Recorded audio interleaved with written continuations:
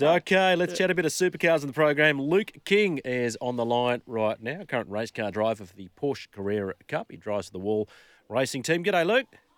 G'day, gentlemen. How are we? I'm Talking going. cricket this morning. Yeah. You would have played a bit of backyard cricket back in the day, Luke. It just doesn't matter if it's wet. Oh, You yeah. just get on with it, don't you?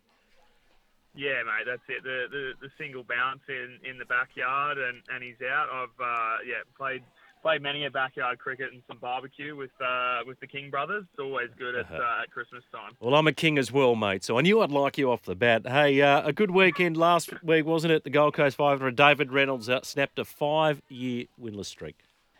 Yeah, mate. I was really happy for Davey. He's actually helped me a bit in my career. I was trying to get into one of his cars from last year in the Super 2 series for this year. So Dave and I have always got along really well, and I think he's one of those guys that, you know, when all the stars align, he's got the right car around him and the right people around him. He does a really good job, and it was really interesting to watch how he handled that race. I think, in my opinion, I think he definitely felt the pressure a bit, and there was, some marginal cut-throughs that he had through turn 1 and 2 there that probably helped keep him in front. But mate, he did a great job to overtake Kostecki, you know, in the final parts of that race and just hold him off towards the end there because, those Erebus cars have been really quick.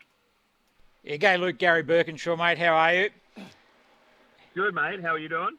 Good, mate. Good. Brody Kostecki still hanging on to his lead. He's got a 131-point lead with one race to go. Shane Van Gisbergen obviously chasing hard. What's got to happen in the last round for him to retain the title, apart from win?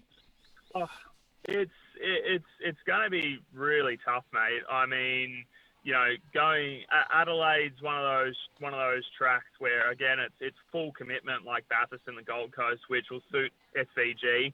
And I think with Shane going off to NASCAR, he is not going to care at all. You know, like he will put that Triple Eight car, that Red Bull car on the fence in every session and be scraping mirrors everywhere. So it'll be very, very interesting to see how Brody handles the final event. You know, it's the first time he's been in a championship fight of this magnitude for, you know, any time in his career, really. So I think Brody's definitely got what it takes to do it, but you just never know until you're in that situation. You know, I've been in a few championship fights and I actually relish that. You know, you kind of, it's all in for the weekend and all you can do is your best and whatever happens will be. So I think if Brody can take that attitude into it, he's got the pace.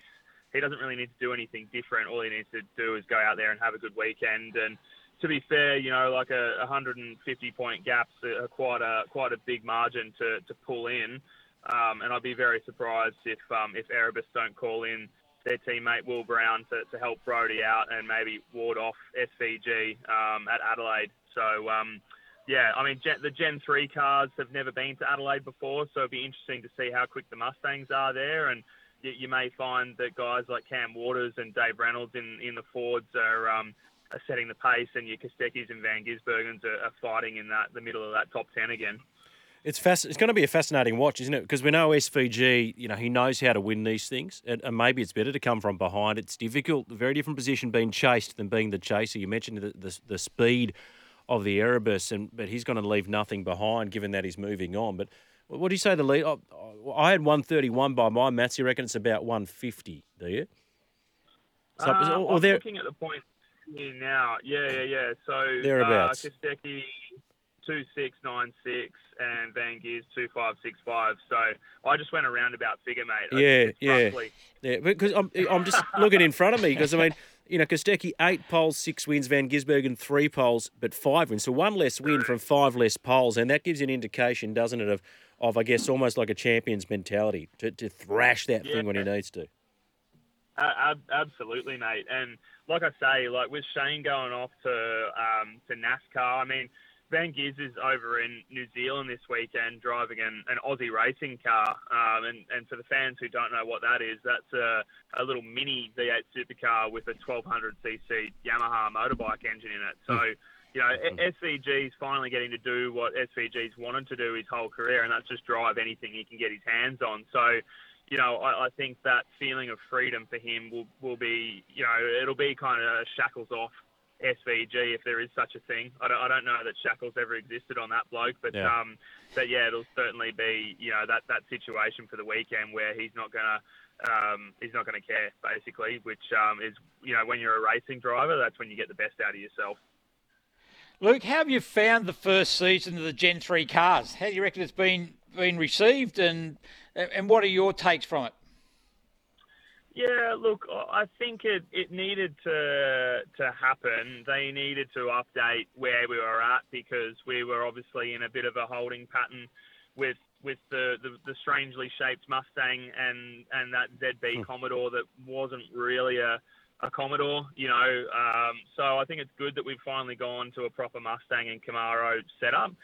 I'm just disappointed that supercars weren't able to hit the cost cap that they were trying to achieve. If anything, they've made it more expensive, which, it trickles down to all the other forms of motorsport in Australia. And being obviously me coming from a grassroots perspective, it's, the cost of the top level of the sport affects the bottom level of the sport. And we seem to be going the opposite direction to even Formula One that's got a cost cap now. So, I think the racing has been better this year, which is genuinely a good thing.